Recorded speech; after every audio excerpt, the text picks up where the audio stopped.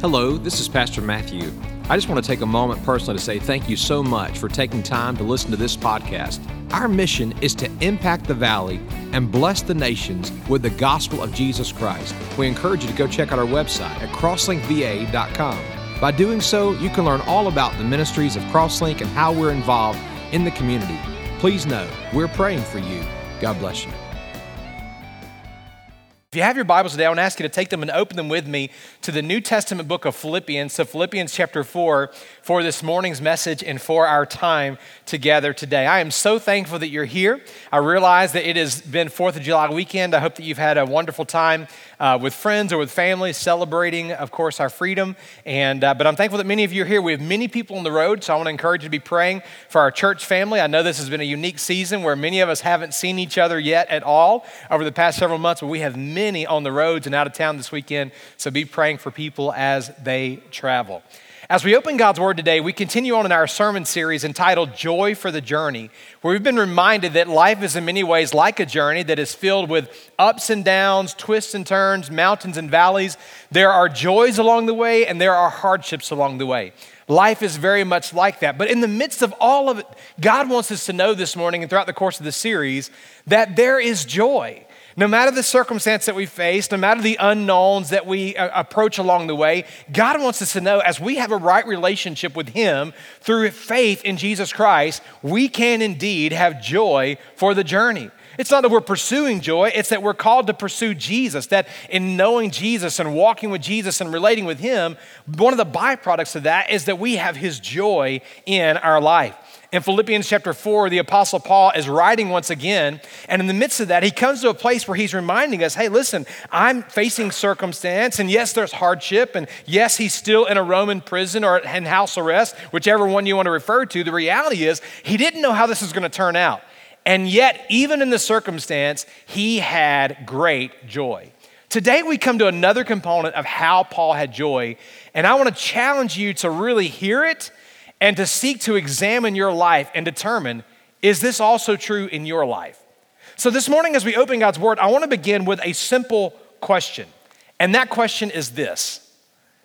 Today, in your life, are you content? Are you content?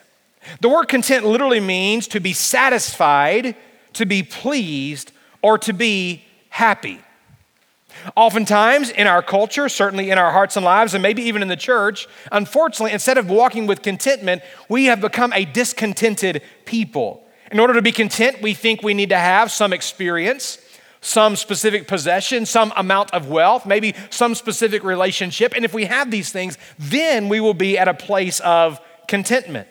Oftentimes in the process of pastoral counseling, I've heard people say something like this, Pastor, I'm not content, but if I only had this, I would be satisfied. Or I'm not content in my situation in life, but if I had this relationship, this accountability partner, this spouse, if I had this, then I would be happy. So often we base our discontentment on a lack of various things in our life. But by living with that mentality, in essence, we become victims of our circumstance. We look at situations like, if I only had this, then I would be victorious. But what God wants us to see through Philippians chapter 4 is this. We can be more than conquerors through Christ. We don't have to live as a victim of our circumstance, but instead, we can be victorious in our circumstance when we know Christ as our Lord and Savior. What Paul shows us in Philippians chapter 4 is this. If we have Christ and a relationship with Him in our life, we can be content no matter what we face. Sound too good to be true? Sound impossible in the midst of a culture that is so divided when there's so much chaos and confusion and pandemic and all these things in the world? It may sound impossible, but God tells us in Philippians chapter 4 how we can have contentment. This morning I want to preach on the subject, joy in contentment, and I want us to look at Philippians chapter 4, 4 verses 10 through 13. If you're physically able, would you stand to your feet for the reading of God's Word? Listen to what God says through the Apostle Paul. Verse 10. But I rejoiced, key phrase, in the Lord, once again we see that in this passage, greatly, that now at last you have revived your concern for me. Indeed, you were concerned before, but you lacked opportunity. Verse 11. Not that I speak from want, for I have learned to be content in whatever circumstances I am. I know how to get along with humble means, and I also know how to live in prosperity in any and every circumstance.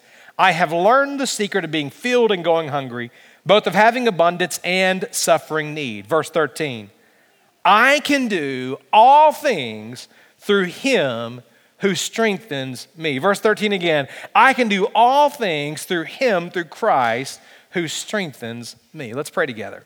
Father, I thank you for this morning. I thank you for the freedom that we have to come together to read your word. And I pray, God, today that we'd not just merely read it, but I pray that we truly hear it. And even more importantly, that we would receive it in our innermost being. God, would you convict us in ways that it's needed? Would you change us in all the ways that it's needed? And may it all be for the glory and praise of Jesus Christ. We ask these things in his name. Amen. God bless you. You may be seated this morning. Joy and contentment. Are you content?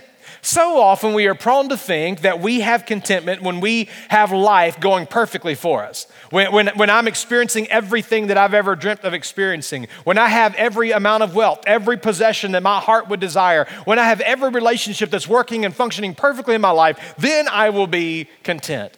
But the fact of the matter is this morning, no matter how hard you work, you will never have everything that our hearts, our sinful, deceitful heart desires. No matter how hard you work in life, there will be very rare moments when every relationship in your life is functioning in perfect harmony and in order. It's just very rare. In other words, what God wants us to see this morning is that we can have contentment no matter the circumstance that we're in. Contentment is not found in my world being perfect. It's not a lack of hardship. Warren Wiersbe defines it well. He says this, contentment is not escape from the battle, but rather an abiding peace and confidence in the midst of our battle. That's a good definition. The fact is that in our culture today, it is very difficult to hear and to apply a message on contentment. And our culture today, it does everything that it can to promote a message of discontentment that always leaves us longing for and wanting more. In our culture today, literally with the glitz and glamour of the world, we see numerous images of what the good life looks like. And so we often give into that and we begin to pursue those things. And eventually we find over time that it still leads to the unsatisfied feeling time and time again. Frankly, we struggle with discontentment because of our own fallen nature. Sometimes we give into the lies of the world, and by our own fallen nature, we think, well, I want this, and I deserve this. And so we pursue what we want instead of being content in Christ. True contentment is not found in more for me, but according to God's word, it's found in less of me and more of Jesus in my life. In other words, true contentment is not in temporary pleasures or possessions or positions, but ultimately true contentment is found in eternal purposes and promises. Listen to what Paul wrote in 1 Timothy chapter 6. I love this passage of scripture. The Bible says, godliness actually is a means of great gain when it's accompanied by what? Contentment in verse 6. For we've brought nothing into the world, and we can take nothing out of it either. So if we have food and covering, with these we shall be, what's the word? Content. But those who want to get rich fall into temptation and a snare and many foolish and harmful desires, which plunge men into ruin and destruction. For the love of money, not money, but the love of money is a root of all sorts of evil. And some by longing for it have wandered away from the faith and pierced themselves with many griefs. Man, you live your life pursuing that possession, pursuing that wealth, pursuing that influence, pursuing whatever that is. The reality is in the end, it will leave you dissatisfied. What God is calling us instead to do is to pursue a relationship with him. Well, Philippians chapter 4, these short verses, I believe that God really brings us to mind two key components to experiencing joy and contentment. And they're both vitally important. So two things I want you to see this morning. The first is what we'll simply call the draw of discontentment. The draw of discontentment. Discontentment is always seeking, Satan uses this to tempt us ultimately to draw us away from the things of God. Satan does not want you to have the joy of the Lord in your life. Satan wants you to live your life discouraged and defeated. He wants you to live your life in complete and total despair, always looking for the next best thing. But what God is calling us to recognize is this temptation of discontentment draws us away from the things of God. We see this in this text in Philippians chapter 4, beginning in verse 11. Notice what Paul says. He says, "Not that I speak from want." I don't speak from want. Now, this word want is a word that we often use in a different way in our culture. When we refer to our wants, we refer to something we desire. We might say, I want to go experience this with my family this afternoon. We might say that I want this food for lunch, if you will. We would use the word want to express something that we desire. But this word for want that Paul says, I'm not speaking from want, is a different word. The only other time it's used in the New Testament is found in Mark chapter 12, when Jesus is there in the temple, and the Bible says that many people were bringing their offerings and they were dropping them in the treasury box. Maybe you remember the story. The Bible says as Jesus was watching, here came a widow. She was in a place of poverty. She was poor. She came and she had 2 mites. Literally, if you put them together, they would equal 1 cent, if you will. And she brought them and she put them in the treasury box. And Jesus said in Mark chapter 12, verses 43 and 44, these simple words. He said, "This poor widow has put in more than all the contributors to the treasury, for they all put in out of their surplus, but she," here's the word, "out of her poverty put in all she owned, all she had to live on." The word translated poverty in Mark chapter 12 is the same word that Paul uses when he says, I don't speak from a place of want. In other words, I want you to know I'm not in a place of poverty. I am not poor, is what Paul is saying. Now, time out for a minute. Remember the context. Where is Paul when he writes these words? He's in prison. He's in a place where his freedoms are limited. And as a Roman prisoner, his needs were not taken care of by the state, so to speak. He was completely dependent upon the support and the provision of other people who cared for him. And yet, even in this place where he could not work to make a living, even in this place where he didn't really have money coming in apart from the offerings of the churches, he literally had nothing by the standards of the world. And yet, here's what he says. He says, I want you to know, I'm not in a place of need. I'm not in a place of poverty. Why? Because in the midst even of this imprisonment, I am finding that Christ is more than enough. I am finding, even in the midst of my circumstance, that God is taking care of me. In other words, Paul was not giving in to the temptation in prison of discontentment. Now, I believe that there are several things about discontentment that we can all relate to. It's often been said before that all people today, right where you sit, every single one of us, live in one of 2 tents, content or discontent, right? One of 2 tents. So the question is, which one are you in today and which does God want you to live in? There are many things that can cause us to be discontent. If you agree, would you just shake your head? Let me know you're with me. Many things. But there are 3 primary drivers that often cause us to be discontent. The first, for example, would be the discontentment of material or financial situations. Many of us can be discontent by material or financial discontentment. And in that we might say, you know what? If I only had this amount of money, then I would be satisfied. If I only had this possession, this new smartphone, this new computer, then life would be grand, and we're discontent. Others of us instead find that we struggle with relational discontentment. If only my spouse would date me or pursue me like that. If only I had friends like so-and-so. If only I had that mentor like this other business person had. And we look at relational discontentment and we are dissatisfied because of relationships. And some I would just say are circumstantial discontentment. We look at other people's circumstances and situations and we look at what they have going on for them and we think, you know, if my circumstances were different, then I would be happy. If this thing hadn't happened to me, if only I got the opportunity that person had, oh, if I were the boss, then life would be grand, or so we think. All these things can lead us to a place of discontentment. And so what God is showing us in His Word is He does not want us to be ignorant of Satan's schemes. We need to be aware of how Satan uses discontentment to draw us away from the things of God. And so I would say to you 3 things that we see that draws us away from a place of contentment. Number 1, we are drawn away by comparisons. Can you say the word comparison? We're drawn away by comparisons. Now, there are times that comparisons are good. If you are shopping to purchase a vehicle, I would recommend that you compare your options. And you want to find a good deal. You want to find something that's dependable. Those things are good to compare. But oftentimes we allow comparisons to hinder us in a negative way. When we live our life focused on what everybody else is doing and we see the highlight reels of their life and we look at our own, we are very apt in our human nature to compare. And in doing so, we begin to minimize and take for granted the very blessings that God's done in our own life. Let me illustrate that maybe in a lighthearted but hopefully humorous way. Several years ago now, Miss Heather and I had the opportunity to go to a nice restaurant. This was a 5-star restaurant. I don't know if you've ever been in a 5-star restaurant before, but what I'm saying to you is that it was fancy. I was told before I got there that I couldn't wear shorts in the restaurant, okay? Like I knew I was going to a different restaurant when I realized, all right, I had to wear dress slacks. And we were blessed that this meal was provided for us. It was a gift to us, so which means we didn't have to pay anything. That's the best kind of meal you can eat, okay? And so we were excited and we were going not just with ourselves, but we were going with 2 other couples. So this was like a date with 3 married couples. And we were friends with these individuals. And so sure enough, we all met up at the restaurant.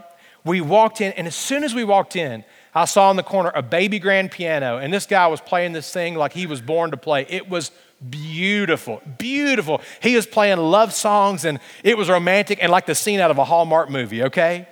We walked in, we sat down, we were seated at our table, and I began to notice even the smells, like the smells of these fresh flowers and herbs. It was just like, it smelled like a spa in the middle of this restaurant. It was incredible. We sat down and we ordered our soup and we ordered our salad. It was like an Alabama meal, 5 full courses. I mean, it was awesome, okay?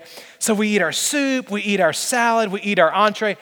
Everything was delicious. This night was absolutely amazing, like a scene out of a movie.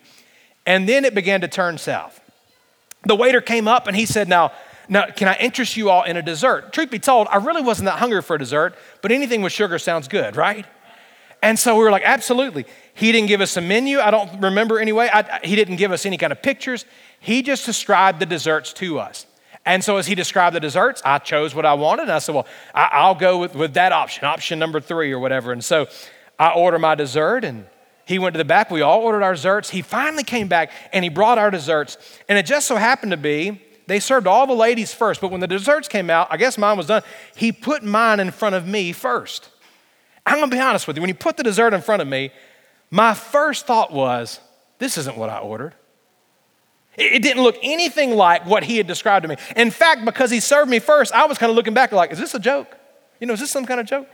And so I watched as he put the other desserts there at the table in front of me, and I'm watching my buddy over here. His dessert is layered in chocolate. I look over at his wife's dessert. It's got salted caramel drizzled all over decoratively around the plate. And I'm like, man, this looks really good. What is in front of me, And he serves everybody and he walks away. And I'm like, well, this is it. Well, I can't complain. Like this meal was provided for me and I can suck it up and be a big boy and eat, right? And we began to dig in and then we began to eat that dessert. And my friends, man, they began to give such commentary on their dessert. You would have thought they would have been watching the Food Network all their life. They were like, oh, this ganache is so amazing. I was like, what is ganache? Who knows what this is? I'm from Alabama, people. This fondant is so light. Oh, this drizzle is amazing. I mean, they are ranting and raving. And with every bite of their dessert, I'm like, this is horrible. My dessert was not good at all. We leave the restaurant. As we're leaving the restaurant, Heather starts telling me, oh, this night was amazing. Wasn't this beautiful? The food was delicious. The conversation. She's giving me a running commentary on everything she enjoyed. And then she looked at me and she said, what'd you think? This spoiled brat of a man looked at her and said, my dessert was horrible, right? Because that's all I was thinking of that moment. And she began to laugh and she said, you mean to tell me you're bent out of shape over a dessert? Of course, I quickly began to realize the foolishness in that moment. I was so bent out of shape by how bad the dessert was, I had truly forgotten about all the wonderful things of that evening. Why?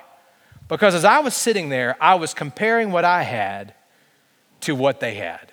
So often in our mindset, in our flesh, we are given into comparisons. If we want to think about that for a moment, we don't have to look any further than just looking at Facebook and looking at social media. How often the enemy uses those things in our life to bring about this attitude of division and of comparison to where we're looking at the blessings of others. And in that process, we're literally seeing the highlight reels of other people's life. And when instead we begin to look at our own life and we see the bloopers and the mistakes and the imperfections and we think, oh, if only I was them, if only I could experience that, if only I could have that. And when we do, we allow ourselves to come to a place of discontentment where we begin to ignore and dismiss all the many blessings God has already done in our life.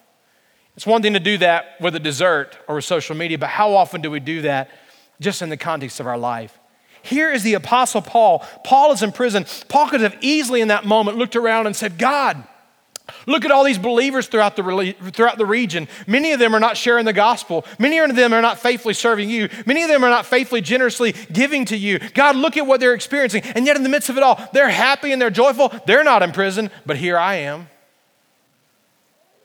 Paul could have easily in prison looked and said, God, look at all the wicked people. Look at the pleasure that they're experiencing. Look at the smile on their faces. I know it's temporary and I know it's going to be judged, but God, look how they're living it up. And God, look at me, woe is me in prison. But Paul refused to give in to that negative line of thinking. He refused to give in to that temptation. Why? Because he understood when we give in to the deception and into the temptation of comparison, it leads us to a place of deception. 2 Corinthians chapter 10, verse 12 says it this way, those who get caught up in the trap of comparison are, and I quote, without understanding. It brings us to false conclusions about others, about ourselves, and most importantly, even God. So we've got to understand the draw of comparison. Secondly, we are also drawn away by covetousness. Can you say the word covet? Covet. That's an easy word to say, but man, it's not a word that we use much in our vocabulary anymore.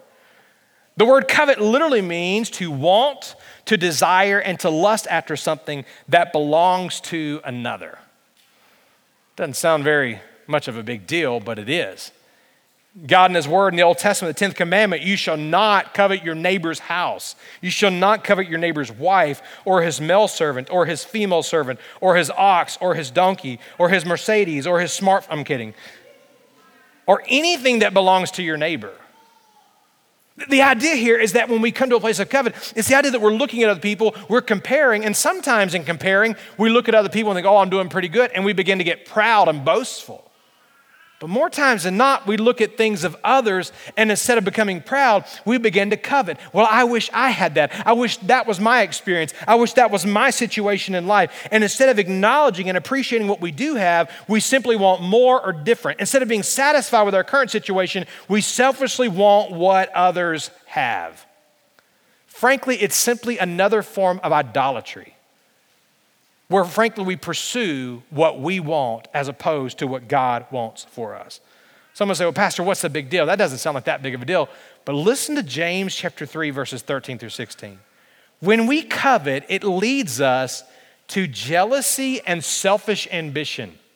Listen to how big of a deal it is. James chapter 3, verses 13 through 16. Who among you is wise and understanding? Let him show by his good behavior, his deeds, and the gentleness of wisdom.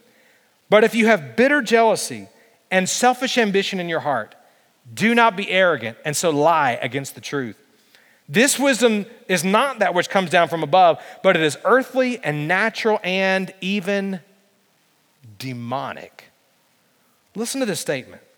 For where jealousy and selfish ambition exist, say it with me, there is what? Disorder and every evil thing. When our life is filled with covetousness, when our life is filled in this context with selfish ambition and jealousy, it literally leads to disorder and every evil thing. We can see that in our own hearts. We can see that in social settings. We can see that in the context most likely of our extended families. We can see that in various movements in our culture today. We can see that sadly at times even in the church. When we are bent on having our way and getting what we want, there will be disorder in every evil thing. But I want this. But I want that. Ultimately, it's not about what we want. And what God is calling us to see is when we live with discontentment, it brings all sorts of ugliness, division, and chaos and destruction into our life. But third, we are drawn away by complaining. You kind of get this picture here. Here's the Apostle Paul. He's not drawn away with comparison. Now, we see throughout the letters that Paul wrote many times, he was aware of the needs and the burdens of others, and he sought to minister to them and to build them up. But beyond that, he was primarily focused in this moment of the circumstance that he was in and responding in a way that brought glory and honor to the Lord. He's not living in comparison. He's not living in covetousness. Even when he's in prison in Philippians chapter 1, he's like, you know what? I'm in prison, but I'm rejoicing because the word of God's not in prison and the gospel's going forth. And even in my circumstance, God's doing great things. Which finally brings us to the point of we can easily be drawn away with complaining. Not one time in this letter do we see Paul complain. I don't know about you, but that's convicting to me. My circumstances and situations seem so light compared to what Paul was facing. And not one time did he complain or murmur. What about you? Paul says in Philippians 2 verse 14, literally, do all things without grumbling or disputing. Want an illustration? Go look in the Old Testament. Read about the Israelites. They're going to experience the promised land. God's promised to be with them. God's promised to lead them. God's taking care of them along the way. And what is their response? They complain time after time, turn after turn. They thought they were complaining against Moses, but really they were complaining against God. It draws us away from the good things of God. It draws us away from experiencing the things that he has for us. And so notice what the scripture says in verse 11. Paul says, not that I speak from want, for I have, here's a key statement, learned to be content. I have learned to be content in whatever circumstances I am. This word learn means to learn from experience. What that means is you're not going to learn contentment naturally. You weren't born with contentment. Even as a child of God, you weren't born again with contentment. It must be learned in our life. We know that. If you have a child, you place them maybe in a room or they have a toy, they might play and be perfectly content, be as happy as they can be until you place another child in that same room with a new toy. And suddenly that first child is not as content because they see a toy that they want. You've heard maybe the property laws of a toddler. The property laws of a toddler say something like this. Here's what a toddler thinks. If I like it, it's mine. If it's in my hand, it's mine. If I can take it from you, it's mine. If I had it a little while ago, it's mine. If I'm building something, all the pieces are mine. If it looks just like mine, it's mine. If I saw it first, it's mine. If you play with something, then put it down, it's mine. And if it's broken, it's yours. Aren't you glad we outgrow that? I said to someone lightheartedly, the fact of the matter is that a toddler lives with that mindset, right? Of pursuing mine. Here's the reality. Paul's saying, listen, you don't learn contentment naturally. Here's what happens is this, or you don't have it naturally in your birth. We've got to learn to be content. And here's the key statement, in whatever circumstances I am. So often we look at our circumstances and we come to God and say, God, would you spare me from this circumstance? Would you take it away from me? God, would you make my life easier? Would you take this hardship? It's too much to bear. But I believe what so often God is wanting us to see is that it's not about rescuing us from the circumstance. It's about us recognizing his presence with us in the circumstance. It's not about him removing that circumstance from us, but it's about him working in us to mold us and to shape us and to change us and to grow us to be the vessel that he wants us to be. So instead of complaining about our circumstances, instead we should turn to Christ and let him change us in the midst of the very circumstances that we face. We see, I think, the draw of discontentment. Paul could have easily been there, but he continued to focus on the Lord, which brings us secondly to the discovery of contentment. How then do we have contentment? Pastor, don't you know it is 2020 and we're living in a world filled with all kinds of things. There are all sorts of social media images, and there's so much wealth in the world and all these different things. So many things that the world puts before us that cause discontentment. How in the world can we have it? I believe Paul begins to kind of pull back the curtain to let us in on the secret in verses 12 and 13. Here's what he says. He says, I know how to get along with humble means and I also know how to live in prosperity. In any and every circumstance, here's the statement, I have learned the secret of being filled and going hungry, both of having abundance and suffering need. Verse 13, I can do all things through him who strengthens me. When Paul says in verse 12, I've learned the secret, Paul uses the word learned in a different way. In verse 11, he says, I've learned to be content. And that word means to learn by experience. But the word he now uses in verse 12 literally means to learn by instruction and initiation. Kind of weird, isn't it? Paul ended a day when there were many false religions. There were many false leaders who would often speak of their religion, and they would speak of their secrets and their mysteries, that if you would follow their teaching, if you would follow their movement, then after time you'd become aware of the many secrets and mysteries of their faith. Even in our day to day, there are false religions that have many secrets and mysteries that you will eventually come to some sense of enlightenment on. Paul's kind of having fun here when he says, now listen, I've learned the true secret. I've been brought into the mystery to know the answer to how we find contentment. And he sums it up really in one simple way. You find contentment in Christ. You don't find contentment in social media. You don't find contentment in comparing yourself to others. You don't find contentment in measuring your bank account, what's your net worth. You don't find contentment in how many business deals you had. You don't find contentment with how many children you have or whether you have this other relationship or not. You find contentment in a real, vibrant, soul-saving, life-changing, personal relationship with Jesus Christ. So out of that relationship, I want to suggest to you 4 things that I believe Paul did that we should do that will help us to continue to walk in contentment in our relationship with Christ. Number 1, we must rely on the providence of God. You want to walk in contentment in the midst of a pandemic? Want to walk in contentment when you don't know if you're going to get the next paycheck? Want to walk in contentment when things aren't going so great in your marriage and you don't really know what's going to happen? Want to walk in contentment when literally someone has just walked out on you or your friend has betrayed you? Want to walk in contentment in the midst of every circumstance? Here's number 1 what to do. Rely on the providence of God. The word providence literally means that God sees it beforehand. That there is nothing that I'm going to face today or tomorrow that God is going to be unaware of. Do I know when we're not going to need to wear masks again? I don't. Do I know what the season's going to look like in the fall and are we going to be back at school and all these different things? I don't. Do I know who's going to win the election in November? I don't. But here's what I do know. I do know God and I know that he's in control and there's nothing that's going to happen that's going to surprise him. God sees it beforehand. It means that he's working to arrange circumstances and situations to accomplish his purpose. It doesn't mean that everything in life is good. It doesn't mean that everything in life is easy. It doesn't mean that everything in life is even according to his plan. But it does mean that God works through all things ultimately to accomplish his will and purpose. Joseph in Genesis 37 through 50. What an incredible illustration of a man who faced all sorts of adversity. I mean, one circumstance after another. Everything was against him. And yet by the time we get to Genesis chapter 50, here's what he says to his brothers. He says, as for you, you meant evil against me, but God meant it for good in order to bring about this present result to preserve many people alive.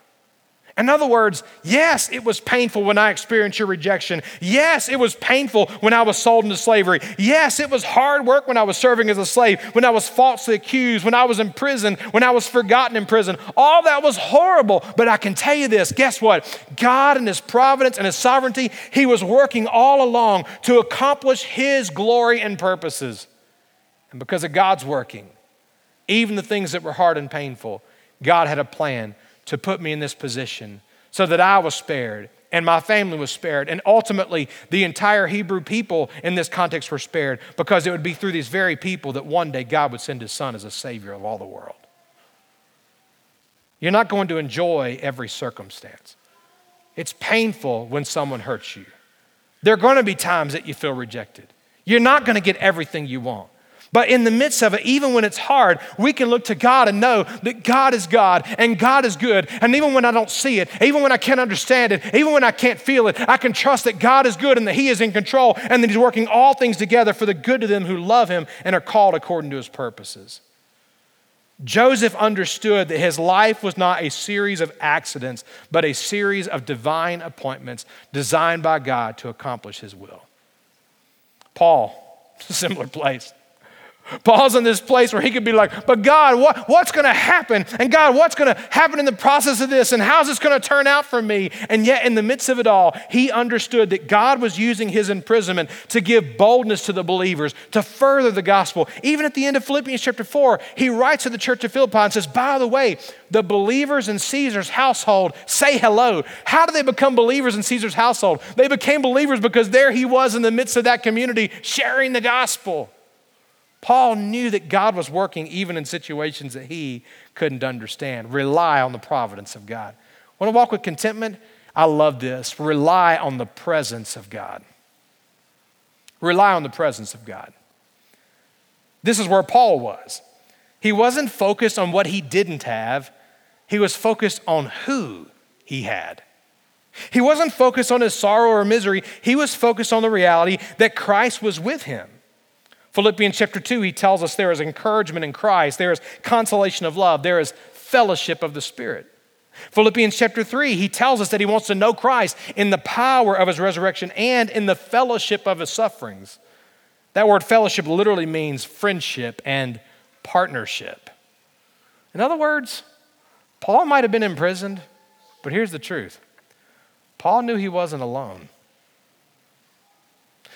Paul might have been in a place where his primary means of communication was writing long distance, but Paul wasn't alone because he knew through the Holy Spirit that the Lord was with him.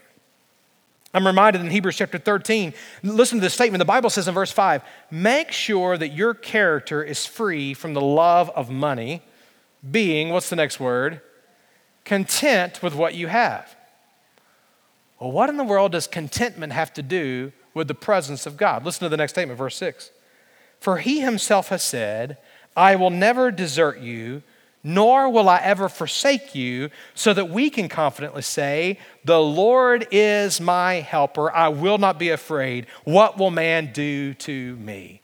In other words, Paul's key to contentment in this moment as he's looking at this situation, he's saying, listen, I want you to know I might be in prison and I don't know how this is going to work out, but I know that the Lord is with me. He promised he would never leave me. He promised he would never forsake me. He promised that he would take care of me, that he would sustain me, that he would support me. The Lord is with me. You may be in a situation where someone has left you. Someone passed away suddenly. Someone betrayed you. You may feel alone. But if you know Christ as your Lord and Savior, you're not alone, and you never will be, because he promised he will never leave you and never forsake you. Did not Jesus say, as he gave that great commission to go into all the world, his final statement in Matthew 28, verses 19 and 20, he said, and lo, which means in the King James, and behold, pay attention, sit up, wake up, don't miss this. I know it's July 4th weekend and you're tired, but don't miss this, he's saying. That's not what Jesus said, that's what I'm saying. Behold, I am with you, he says, always, even to the end of the age. The Lord is with us always, so we can rely on his presence. No matter what circumstances may come your way, nothing will ever take away the one who promised to never leave you or forsake you. Third, rely on the promises of God. How do you walk in contentment today? You rely on the promises of God. Paul literally said, I've been in a place of humble means. I've been in a place of being hungry. I've been in a place of great need. But I'm not afraid. I'm not anxious. Not worried. I'm not defeated. I'm not discontent. Why? Because he knew that God would provide. How did Paul learn this? Well, he didn't learn this by having an easy life. He learned this by walking through other circumstances. 2 Corinthians chapter 12, the Apostle Paul had already been in a difficult situation. In fact, he describes a thing that he experienced. He called it a thorn in the flesh. A lot of scholars debate on what his thorn in the flesh was. I have an opinion about what that thorn in the flesh was, but I'll spare that for another day. Paul has this thorn in the flesh, and he tells us in 2 Corinthians chapter 12, verse 9, literally, that he prays, and he asks God 3 times. And I think this context is he had 3 seasons of prayer. Like he is begging God, God, would you remove this thorn in the flesh? Would you remove this circumstance from me? But here's God's answer. He says, Paul, my grace is sufficient for you, for power is perfected in weakness. In other words, Paul, I'm not going to remove the circumstance, but I am going to come to you into your circumstance and give you my grace sufficient for your need. And I'm going to work in such a way to reveal my power in the midst of your weakness. Paul's got a choice, doesn't he? Do I trust the promise of God or not? Do I find contentment in the promises of God, or do I get bent out of shape about this? And listen to how he responds at the end of verse 9 and verse 10. Paul's conclusion, most gladly, therefore, I will rather boast about my weaknesses so that the power of Christ may dwell in me. Therefore, I love this statement, I am well content. In other words, I am abundantly content. It's like the idea of I'm overflowing with contentment, with weaknesses, with insults, with distresses, with persecutions, with difficulties for Christ's sake. For when I am weak, then I am strong. You know what Paul's saying? Paul's saying, listen, I believe the promises of God. It may not work out the way that I was thinking. It may not work out the way that I was hoping. It may not work out the way that I think it should have. But here's what I do know. I know that God's promises are true. His grace is going to be sufficient. He's going to sustain me. He's going to strengthen me. And He's going to help me. And He's going to use all this together for His glory and purposes. He believed and relied on the promises of God, which brings us fourthly to the reality. He relied on the power of God. Philippians 4:13. You know that verse of scripture. Tim Tebow used to paint it on his eye black. Other athletes put it on their towels and then on their cleats, and then all the NFL and NCAA said no more. The athletes would say that statement, I can do all things through Christ who strengthens me. But I want to remind you the context was not about winning some victory on the battlefield, winning some sports game on the soccer field or the football field or whatever else. Here's the key. The key is, no matter what circumstance you face, no matter what adversity comes your way, no matter what hurt you experience or what hardship comes your way, what God is wanting us to see is that we can rely on the power of God and experience His sufficiency. We can find our contentment in Him. It literally means that we can do everything that God asks of us with the help of Christ, who gives us the strength and the power. I love the way Warren Wiersbe said it. He said it this way: the Christian has all the power within that he needs to be adequate for the demands of life. We need only to release this power by. You're not going to win it on your own. You're not going to win it with the help of the culture. You're not going to win it with good desires and good positive thinking. No, you win it by surrendering to Christ and relying completely on Him.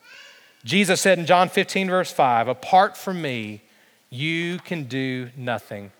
But the flip side of that is this: but through Christ, we can do all things. The question I would ask you this morning is simply this: are you content?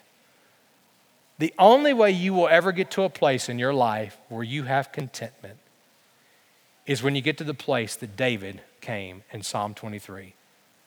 Psalm 23, verse 1, you probably remember the verse. David said loud and clear, the Lord is my shepherd, I shall not what? Want. I know a lot of people who wish they could say, you know what, I have contentment, and there's no major thing, no major other pursuit that I want. The fact of the matter is you'll never get to the point where you find that all your needs are met until you know Jesus as your Savior and your shepherd. Let me close with an illustration that took place not too long ago, relatively speaking. On February the 1st, 1909, a young child was born by the name of George Beverly Shea in Ontario, Canada. He grew up in a home with many children, and he grew up in a home where he began to learn to play the piano at an early age. Learned the piano, learned the violin, learned the guitar, and quickly discovered he had a beautiful singing voice. As he became a young man and the time came for him to leave home, he left Canada and came to the United States in hope of making a career with music. He desired and dreamed of great fame and fortune through his musical abilities. And finally, the time came in his mid-20s where he was given the offer of a lifetime by a station simply known as NBC. And he was offered to sign a contract with them, which basically would put him as a main entertainer with his music, with his singing. And he was destined in that moment for fame and for fortune. But he struggled. Should he say yes to this opportunity? Should he pursue fame and fortune? This was his dream after all. But there was something wrong. There was a restlessness in his spirit as he thought about it. He had grown up in a Christian home. He had grown up knowing Jesus as his Lord and Savior. And yet there was this wrestling between what would Christ have him to do versus his own dream. And so as he's wrestling this decision, it happened to be a time near Thanksgiving in Canada. And he went home to celebrate Thanksgiving in Canada with his family. As he was there on a Saturday night, he walked over to the family piano and he began to pick away and plug away at some notes. There was a melody that had been in his heart and mind for a few months, and he'd been trying to write a song and trying to put the lyrics together, but there were no words that just adequately fit the rhythm of this song. And he got frustrated. In his frustration and frankly in his boredom, he got up and he went over to a bookshelf in his parents' house and he just thought, I'll find something to read. And as he's thumbing through the books, he came across basically what would be a binder to us, a notebook to us, where his mother had just been collecting all these random things. Poems, recipes, letters from friends, and he began to comb through it. And as he did, he came across a poem written in 1922 by a person named Ray Miller. And he read the words and he thought about the words, and as he said the words out loud, he began to realize these words perfectly fit the melody and the progression of the song that's been in my mind. And so he went back over to the piano, he literally set up the poem, and he began to read the words and put them together with the melody that had been on his heart and mind. By the time he got away from the piano, he had written this song. I'd rather have Jesus than silver or gold. I'd rather be his than have riches untold. I'd rather have Jesus than houses or lands. I'd rather be led by his nail-pierced hand. The chorus. Than to be the king of a vast domain, or be held in sin's dread sway. I'd rather have Jesus than anything this world affords today. His second verse went on.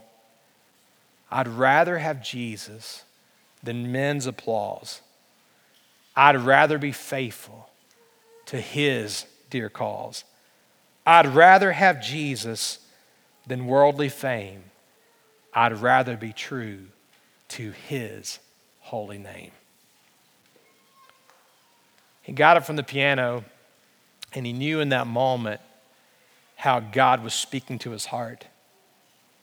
He finished the family celebration. He came back to the States. He informed NBC that he couldn't say yes to the opportunity because God had something different for his life. In that moment, he didn't know where he was going or what he was doing. All he knew is that God was calling him to say no to that moment and to find his contentment in Christ. Well, a few years passed, and it seemed like he had made a very, very foolish choice. But a few years later, he met a man by the name of Billy Graham. He sang in one of Billy Graham's events.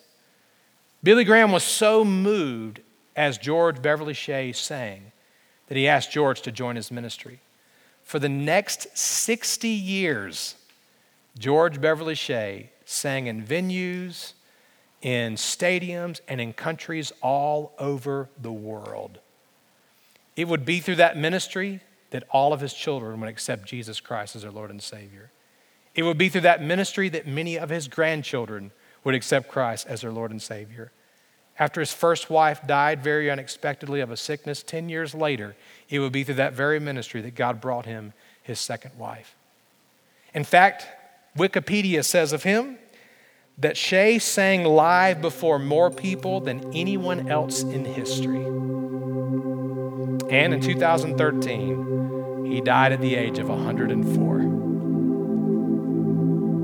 So, Pastor, what are you saying? Here's what I'm saying. The whole world said he was crazy for turning down fame and fortune. But instead of singing for his own praise and his own fame, God put him in a position of contentment in Christ. And in that contentment, God did far more with George Beverly Shea than he would have ever experienced otherwise. And he spent the rest of his life singing for the name and the praise of Jesus Christ. What I'm saying to you is this: when you say yes to Jesus and find your contentment in him, you find that it's true. What we sang earlier is true. Christ is enough for me, and he is for you if we know him and if we follow him as Lord. Thank you so much for taking time to listen to this podcast. We encourage you to come and join us right here on our campus. We're located right next to the county fairgrounds here in Harrisonburg, Virginia. If you have any questions about the church, any question about the message, feel free to email us or call us and let us know. And we look forward to seeing you soon. God bless you.